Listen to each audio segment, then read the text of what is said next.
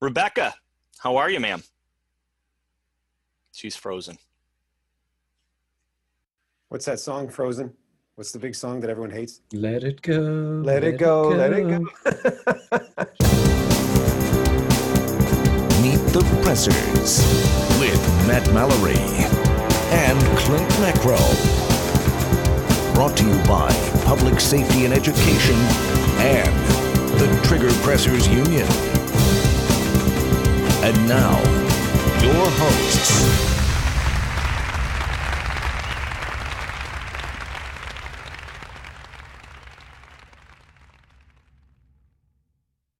This episode is brought to you by Mountain Man Medical. The right medical training and gear should be accessible to every American. Mantis. Mantis X helps shooters suck less. Meet the Pressers is sponsored by Next Level Training, Saber Red, Cutting Edge Bullets, the USCCA, ASP, Common Sense Self-Defense, and T1 Ammunition. Meet the Pressers is also generously supported by other fine companies, ranges, and our Patreon members. Thank you. Hello, everyone. Welcome to Meet the Pressers. Meet the Pressers is a safe place for trigger pressers to fellowship and congregate and talk about guns, gear, gadgets, and political activism. And today we have a bunch of special guests. Matt, why don't you go ahead and tell us what this show is about? Well, we've got a Second Amendment rally coming up, and due to COVID, obviously it's been pushed online, and the viewers can watch all of these great guests and many others. And there is our friend Rob Pincus. We'll bring him in and listen to what these people have to say from all different walks of life, all different types of thought processes. But one thing that unite us is guns and the Second Amendment, and being able to defend yourself against bad guys and a tyrannical government. Yeah, we not only need to protect ourselves from criminals, but we need to protect ourselves from those gun-grabbing elected officials as well. So Rob's on the show. Is Rob here? He's here. He just jumped in? He did. All right, cool. Hey, Rob, while you're here, and thanks for coming on, we just want you to quickly just kind of set up. Just give me like the 15,000-foot view of where the Second Amendment rally started last year, and then kind of the genesis, how it became virtual this year.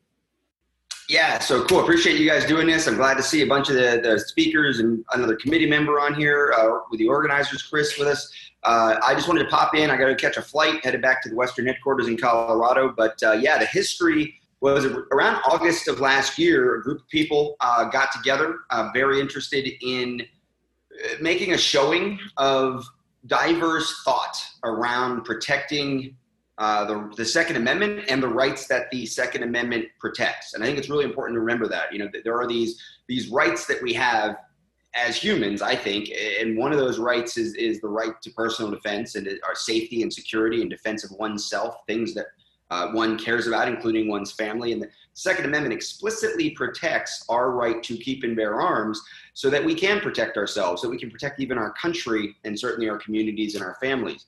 And celebrating that and defending that is really what the Second Amendment rally has become about. The idea was to get a group of people together in Washington, D.C. at the U.S. Capitol and really let people hear from gun owners and gun rights advocates and people that were involved in the gun community at all levels and in a lot of different ways that weren't sort of the same cliched, packaged speeches. It wasn't the same talking points. It wasn't the same, maybe preaching to the choir or just, bantering back and forth with people with opposing views. We wanted, real thought and real consideration from the gun community to be represented.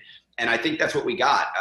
Very quickly, we within about 2.5 months from when we applied for the permit, we ended up on the U.S. Capitol grounds on November 2nd with 30 speakers from virtually every possible thought place under the Second Amendment. There were people there that disagreed with each other. There were people there that nobody in the gun community ever really heard from before. There were people there who were recognized leaders and have been leaders in the gun community for a long time.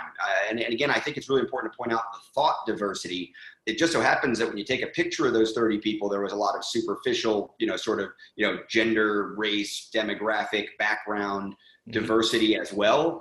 Certainly interest diversity in terms of what people are into when it comes to guns or what people prioritize when it comes to gun rights. But the the thought process, I think, is incredibly important. And that's what we're recreating this year. Last year, the organizing committee decided, it was going to be a one-time thing. We were going to show that it could be done.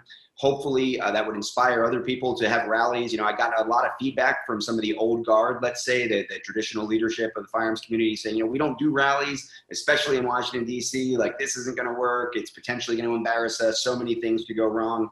We ended up being a little bit ahead of schedule with 30 speakers on a beautiful weather day. And that really inspired a lot of us to say, we need to do this again. So yeah, we did. We purged the email list. We shut down the website. We disbanded the committee and then restarted it. And Chris Cheng is one of the people that's here with us today. He's going to be, he's been on the organizing committee. Some of the other public facing side of the organizing committee, Cheryl Todd and Diana Muller, the four of us will be hosting a live broadcast on October 24th this year of the virtual rallies. We'll have another 30 speakers. Obviously, we've got a whole bunch of people here on the podcast with you today. They're going to be talking about sort of their view, why the rally is important to them. They are 4 of the other 25 speakers that will be, well, no, actually, because we got you too, Clint. So we've got 5 of the other 24 speakers, the other 24 speakers that we're all representing, right? This year's virtual rally came about because there was a specific change in the regulations or the restrictions around our permits at the Capitol grounds. Mm-hmm. And I want to be really clear, and this is one of the reasons I wanted to try to pop on here today, that people I think maybe oversimplistically about some of this stuff when you haven't done it, when you haven't been on the organizing committee, when you haven't been part of putting something together like this or even participating in something like this. It is true that from where we are on the Capitol grounds or where we were supposed to be, theoretically, you can go about 100 yards and be on what's considered the Capitol Mall and be under a different set of rules and regulations. However, the idea of going to our vendor for the sound stage and the electricity issues and the permitting issues, because we would have to apply for a new permit, making sure we had enough space for what we wanted to do. And then obviously we're rolling the dice that the Capitol Mall won't be under exactly the same kind of restrictions by the time October 24th comes around that the Capitol grounds, which are under the DC police as opposed to the park police over on the mall, they could be under the same restrictions. We've seen civil unrest in a lot of cities, including Washington, DC, and it just really didn't make any sense for us to continue to try to put effort and work into jumping through hoops to try to put something on just to say we fought the man, or we fought these restrictions on our right to assemble around the U.S. Capitol. Ultimately, go back to where I started, we are here to talk about the rights that are protected by the Second Amendment, and to turn this into a First Amendment protest really doesn't make any sense. So investing all that time, effort, energy to worry about the restrictions and worry about being there in Washington, D.C. this year, I really felt like the committee hashed out every possible option, from showing up anyway and not worrying about the permit restrictions, encouraging others to violate the permit restrictions as well, to canceling the event. Where we've landed, I think, was a really good place. I think that we landed in a perfect spot as far as the opportunity to share these diverse thoughts and perspectives on celebrating and defending the Second Amendment with as many people as possible. There's an argument that more people will see it because everybody's going to be sitting in front of their screen, able to hit share, able to screen capture, able to do watch parties on social media. The thousands of people that would have been in DC now become share points for all of these videos in the live broadcast on October 24th. So that's really important, really cool. I wish we were going to be there in person. I believe we'll be there in person in 2021.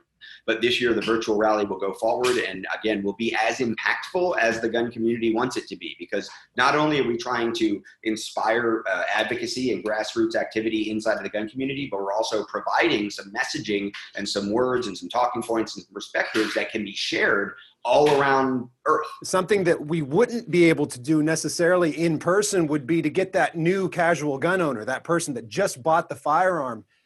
Is that person going to jump in an airplane and come down to Washington, D.C. to take part? Maybe not, but they might be much more likely to dial in and log in to see the rally and get those other perspectives. So I think we have a huge opportunity here to reach people that we probably wouldn't be able to reach if it were in person. Totally agree. Yeah.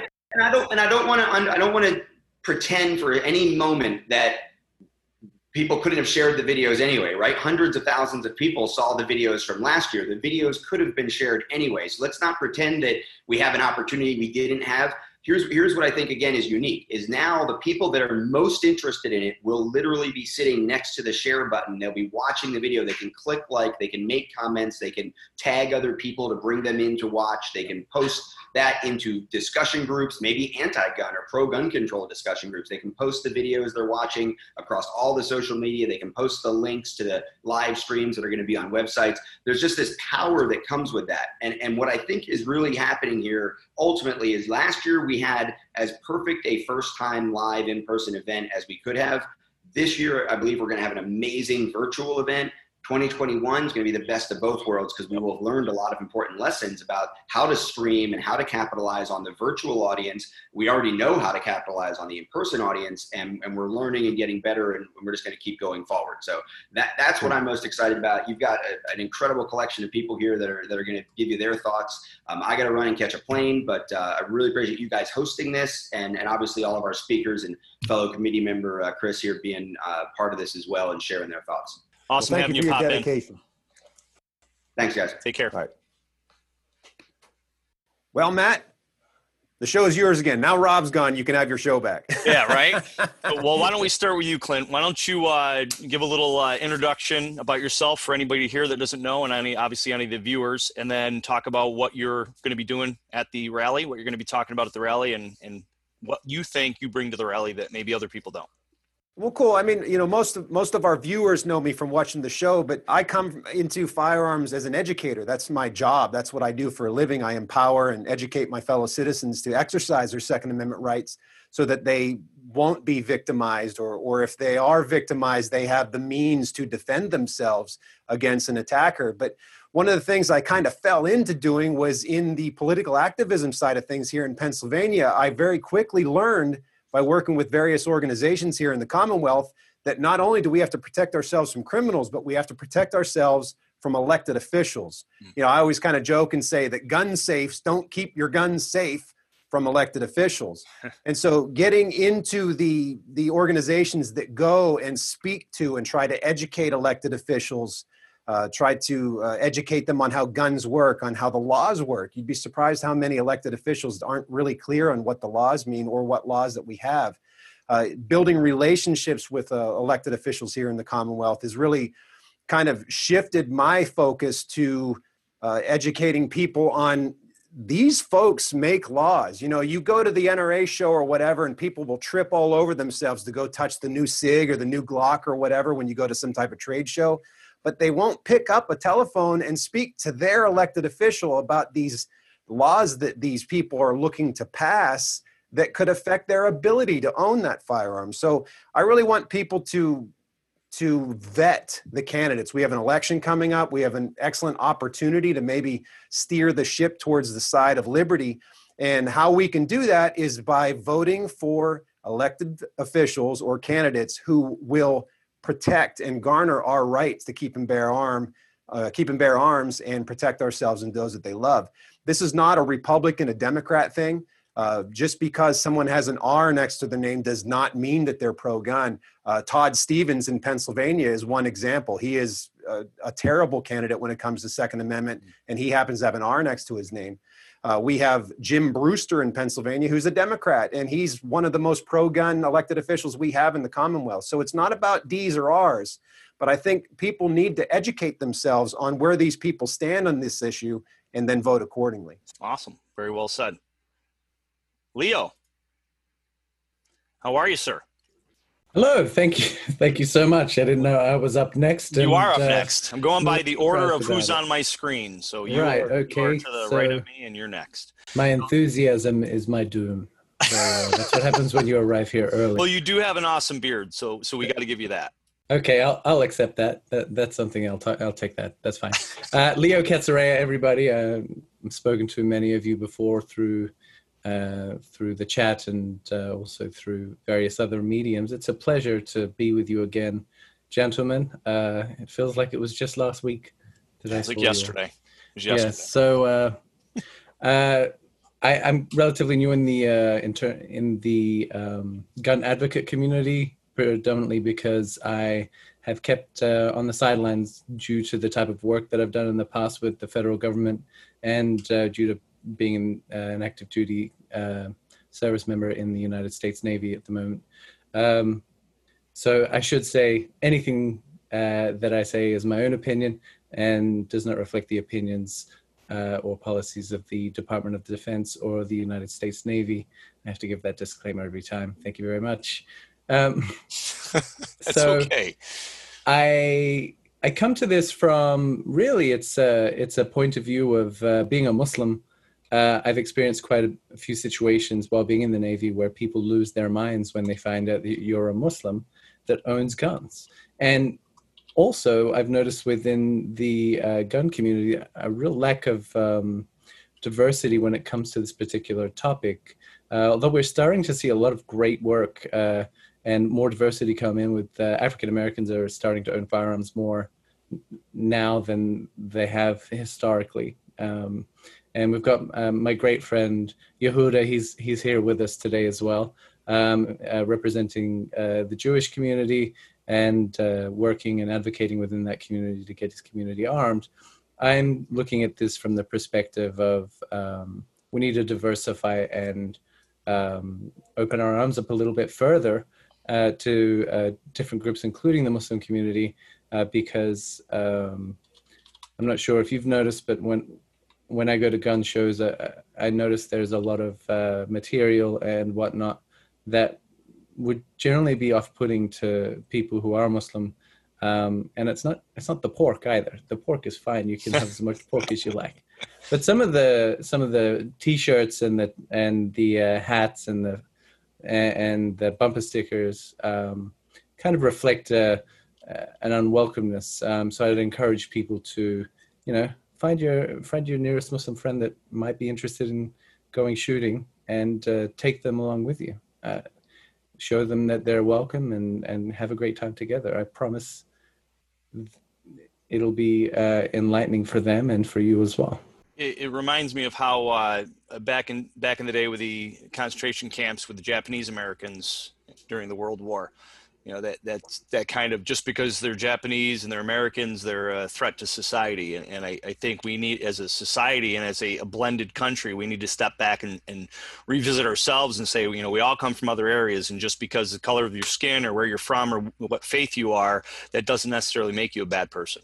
And we need to really have an inner searching and because, I've been caught up in that too, especially after 9/11. I think that was kind of the same push or concept because of where the people came from and their faith and their belief, that doesn't make you a bad person because of something heinous that they did. Right, and it's an obligation on the Muslim community as well. And I'm very critical of the Muslim community for not being more engaged in this particular area of their civil rights. These are our civil rights, and we're not going to give them up just because it makes people feel uncomfortable. So the Muslim community needs to be just as active within the gun community and stand up for this right, irrespective of how uncomfortable it makes people. The more uncomfortable, the better. It'll force them to start accepting it. And I think that's important for us to do. Yeah, very well said. Hey guys, I'm Ashley Levinsky, firearms historian and former curator of the Cody Firearms Museum. And you can follow me at That Lady Curator on Instagram. This is Meet the Pressers with Matt Mallory and Clint Macro. Meet the Pressers. Tell us a little bit about yourself, Sarge, and your background, and then also what you're going to be talking about at the rally. Free Americans of all colors and creeds deserve to feel safe in every community. What ensures this, guys? The Second Amendment.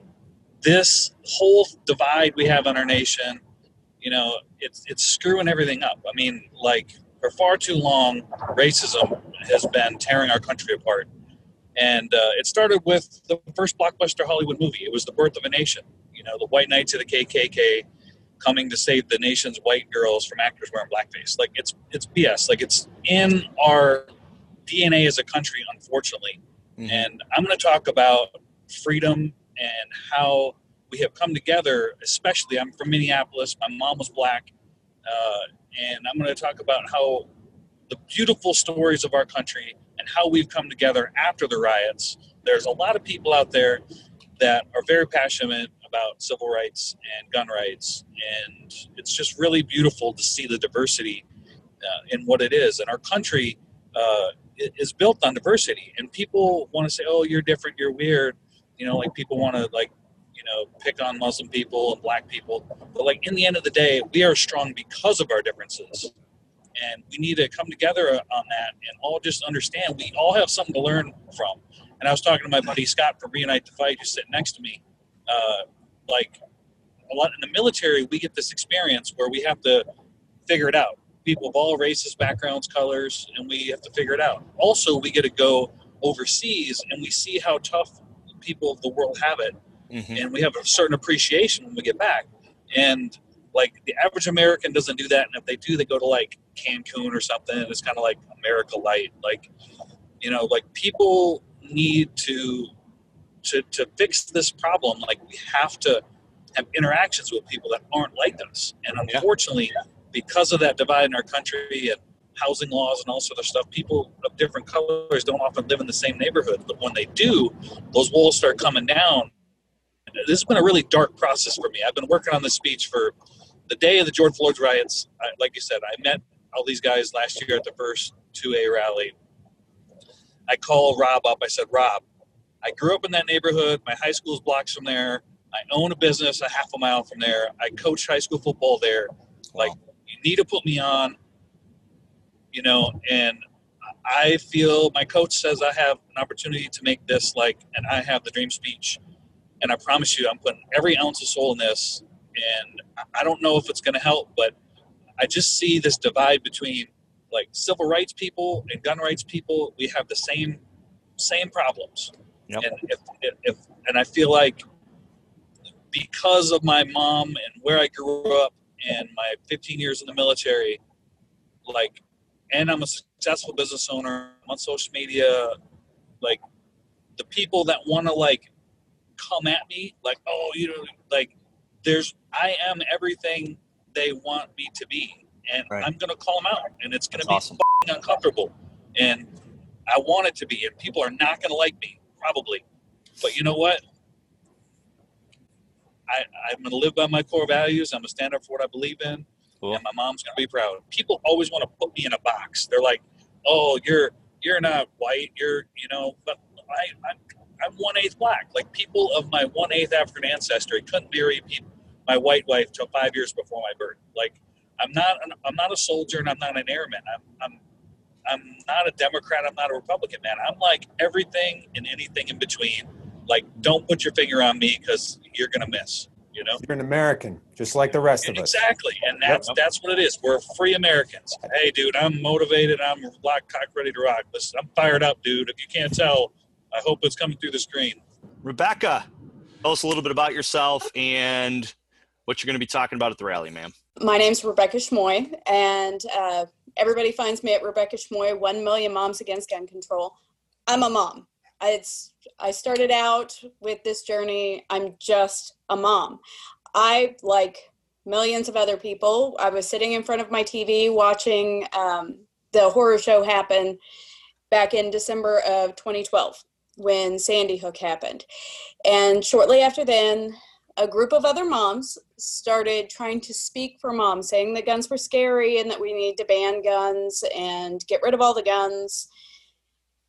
I was looking for other moms who were interested in the things I was interested in. I was looking for other moms who understood that the safest place for your kids is with someone who can protect them. I was looking for a group and realized that I'm somebody. I should be doing something. I should be the one involved. It could be my voice. And so on my search, I found the group 1 Million Moms Against Gun Control, and I joined with them. Shortly after that, I was put in charge of running Kansas because I live in Kansas.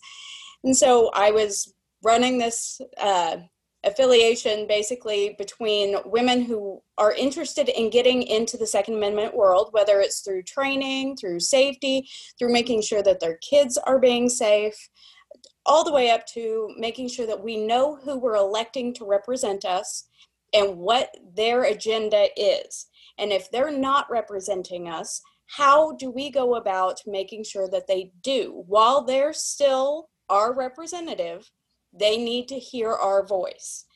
And if they choose to not represent us, we need to know the ways of removing them and putting in people who do represent us. Part of that is making sure that people who are not being represented run for office. If you can't find a representative who represents you, be that representative. Well said. Well, on top of that, I've recently joined the DC Project. The DC Project, some of the other speakers are actually members of that as well. Mm-hmm. And what we're about is women for gun rights. So it's another step. You don't just have to be a mom and concerned about your kids and their training and their rights that you're protecting for their future. All women have the ability to stand up and speak out and say, these are my rights, not because a government gave them to me, not because someone gave me permission, but because I exist. If I exist, I have access to the right to defend my life. And trying to get women to understand that it's not a man's world. It's you are a people. I'm a people, you're a people, we are all part of we the people.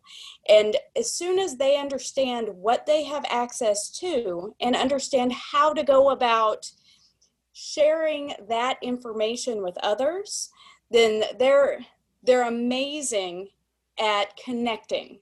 And so that's what the DC Project does. We connect with those representatives, both on the federal level and now on the state level, to make sure that they see that it's not just the old white guys club, that there are demographics that you would, as an elected representative, you would want to have backing you.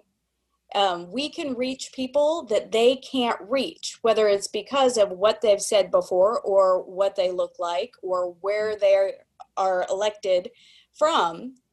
We can reach people that are outside of their realm. And the more people we reach, the more accountable we can hold our representatives.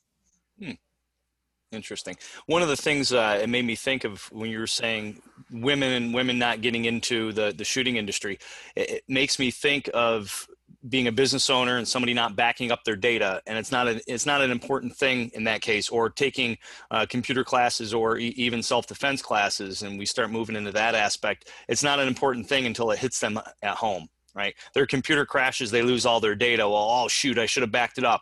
Now it's a priority, right? The business is usually the two things they get rid of is training their employees on the computers and backing up their data, because it's not something that's right in their face until it's in their face. And self-defense is the same thing with firearms.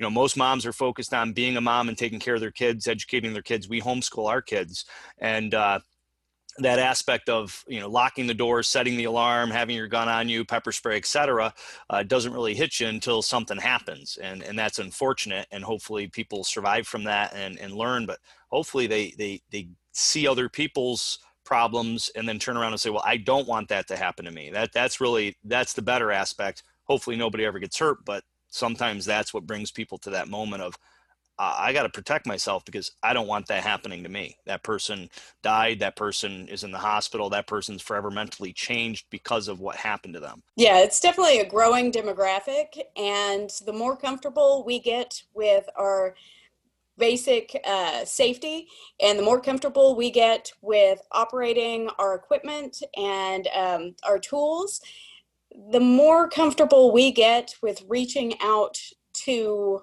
our elected representatives. And everyone needs to be getting more comfortable with that. The fact is that you can ask someone who is vehemently against Second Amendment issues, who are your representatives? And they don't know. You can ask someone who is passionately for their Second Amendment protected rights, and they don't know. If you don't know who your representative is, that's half the problem. Right. If they don't know who you are, that's the other half. They can't possibly represent you if they don't know you. Great point. Definitely great point.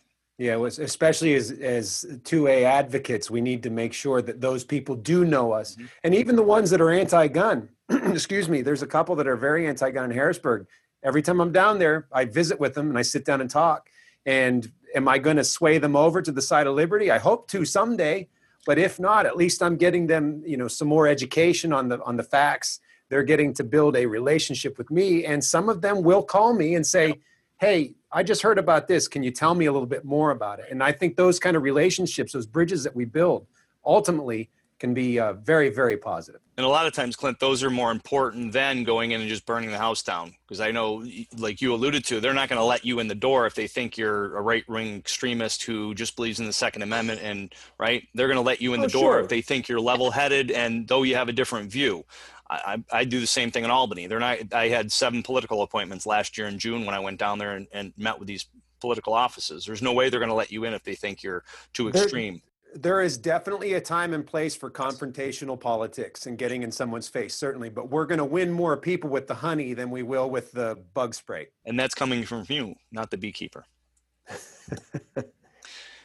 Well, thank you, Rebecca. Really appreciate you coming on, and look forward to seeing you at the virtual rally. Thank you. Mr. Cheng, how are you, sir? I'm doing great. Thanks for having me on. Really excited to be here with such a fantastic group of people. Leo's up here clapping. He is a fan. You must have watched you on Top Shot, sir. Indeed. Good to see you again. Glad to have you on again. So what's new in your life? And obviously we want you to give a little bit of an intro on yourself, what you're up to, where you come from, and what you're going to be talking about at the rally. My name is Chris Cheng, and I am History Channel's Top Shot Season 4 champion. And my journey into Second Amendment advocacy was very similar to Rebecca's, actually. And, for me, winning Top Shot happened back in May 2012. And, my background is I'm a self-taught amateur shooter. I come from Silicon Valley. Tech is my day job. And I ended up quitting my job at Google. And for me, coming into the shooting community was just supposed to be a ton of fun. And don't get me wrong, it has been amazing and a lot of fun. But 7 months into my post Top Shot win, when Sandy Hook happened, that was a huge inflection point for me, right? Where I realized, hey, what I'm doing is no longer just fun and games, right? The AR-15s that I own are now under direct threat from anti-gunners, from anti-gun politicians. And I sat there like many millions of Americans who own AR-15s, and I'm sitting there like, well, my AR-15 is not the problem, right? I am not the problem.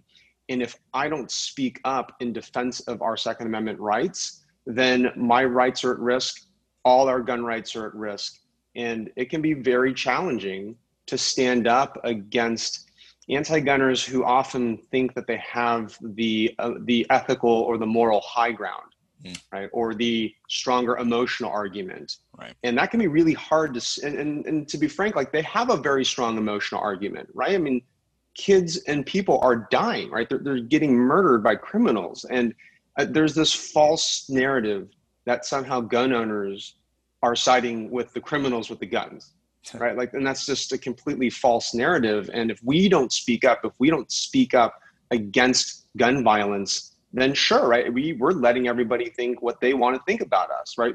We're the law abiding gun owners who are not the ones people need to worry about. So, for the past 8 years, sure, I definitely love shooting for fun and to, be a safety ambassador for the firearms community. But Second Amendment advocacy is something that I've really leaned into heavily as well, and it's as equal, if not higher priority for me. And so, last year I spoke at the Second Amendment rally, and it's something that I had been hoping for years.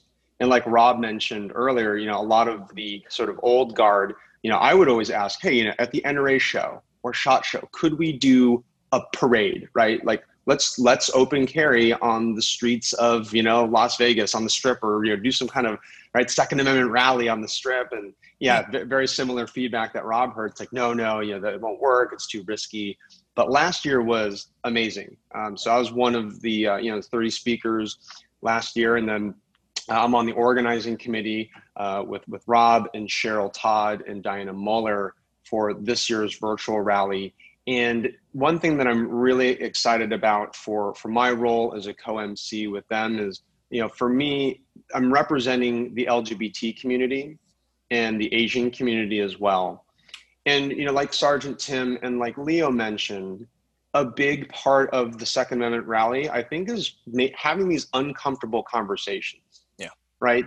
For me, I want to talk about gay rights and how gay rights and gun rights, for me, they're almost one and the same. Right. Freedom is freedom. And it doesn't matter like what you think about the LGBT community. But if you are an American and if you believe in American values, it's about supporting law-abiding citizens' right to protect themselves, to live their life free, right? Free from fear. And right now, our country is just in a terrible place where, every day, right? It's like there's something, legitimately kind of frightening to be fearful of. And that's not the way any of us want to live, right? I don't want to live in fear. I don't want anybody else to live in fear. And so the idea of the Second Amendment rally is we need to tell our stories. We need to speak our truth and to say, look, I'm a gay guy. I'm an Asian. I'm a white collar tech guy. This is just who I am. And there's a whole variety of Americans from different walks of life that are here to support freedom. And then specifically, we're here to support our Second Amendment rights. So we've just got an amazing group of speakers. I'm really excited for this virtual format. What we're hoping to do is make it more like a telethon type event, right? Back in the day, right, where you have live hosts, and then you intersplice, right, the live component with speakers who are going to come in and bring in their perspectives, and then throw it back to the host. We're trying to figure out ways for the live audience to participate, commenting on social media, right? The MCs will give shout outs, right, to viewers, if they have questions, right, we can answer questions. So it's almost old school telethon, but with the modern virtual internet layer on top of it. So October 24th, October 24th, right, Saturday, it's coming up in a few weeks, and we're just going to have an amazing time with the virtual 2A rally. Well, I'm glad you're a part of it, Chris. I'm glad to have you on the show too. Thank you for having me. Mr. Pew Pew Jew. I got into firearms by accident, like Chris and Rebecca, or at least advocacy. When my parents found out that I bought a Glock, they had a Chernobyl meltdown, and it was brutal. They didn't talk to me. They were incredibly upset, even though I was married and out of the house, but I had, the 2 kids, and having 2 kids in the home with a firearm is terrifying when you don't know what you're doing and you just buy a gun. Yep. So I went to the NRA's website. I wanted to find out what's the best way to educate my children. I found the Eddie Eagle program, which is a great program, but I found it lacking severely in terms of there's a lot more to gun safety than what to do if you find a gun somewhere it's not supposed to be, which led me to write my first book called Safety On. It's an introduction to the world of firearms for children, and it really touches on all aspects of gun safety, from respecting the firearm, keeping it clean, range rules, finding some, the 4 cardinal rules, finding a gun somewhere it's not supposed to be. Mm-hmm. And that led me to people having me on their shows, their podcasts, and all of a sudden I became an expert overnight on gun safety, which scared the living hell out of me, because it's like, no, I just wrote a children's book. Doesn't make me an expert. But, one thing led to another, and I was asked to speak at the Gun Rights Policy Conference, and all of a sudden one day I was talking to a friend who is a journalist in the 2A world, and he said, yeah, man, you're kind of like the Pew Pew Jew. And, the Jewish business mind in my brain went off, and I branded it. And now I've got 5 books under my belt on firearms. I've got a whole brand of Pew Pew Jew, and that all turned into not just advocating for the Second Amendment, but as an Orthodox Jew, I now have the ability to reach other Jews around the country and educate them on their Second Amendment rights and what it means to get involved and what the consequences are if you don't get involved. And as I always say, never again means nothing if you're not willing to do something about it. That's true. That's very well said. Too many people sit on the sidelines, like I mentioned with Rebecca. If you're not in it, then you can't complain when the crap hits the fan and you're not prepared for it. Yeah, exactly. Awesome. And you're going to be speaking about that there and bringing the Pew Pew Jew to the virtual forum. Yeah, I will. And like Leo, I have to make a disclaimer that because October 24th is a Saturday, it will be my Sabbath. So anyone that does see me speak on at the 2A rally, it will be pre-recorded because obviously I'll be exercising my freedom of religion. So, amen. Awesome. Thanks everybody for coming on. And we look forward to seeing you on the virtual rally. And thanks for being a part of it. Yeah, October 24th, 2020. Coming to a internet device near you, right? You got it. Thanks for coming on the show, fellas and lady. Thanks, everybody. And ma'am, stay safe. There's lots of sponsors that make this show possible, like Mountain Man Medical. Check them out and give them your business. This episode is brought to you by Mountain Man Medical. The right medical training and gear should be accessible to every American. Mantis. Mantis X helps shooters suck less. Meet the Pressers is sponsored by Next Level Training, Saber Red, Cutting Edge Bullets, the USCCA, ASP, Common Sense Self-Defense, and T1 Ammunition. Meet the Pressers is also generously supported by other fine companies, ranges, and our Patreon members. Thank you. Thanks for watching or listening to our show. Make sure to like, comment, subscribe, share. Click that little bell thingy so you know when the next episode's uploaded. Support us on Patreon. Come to one of our classes. Host us to come to you and do one of our classes at your location. And until next time, adieu. Thank you for watching Meet the Pressers.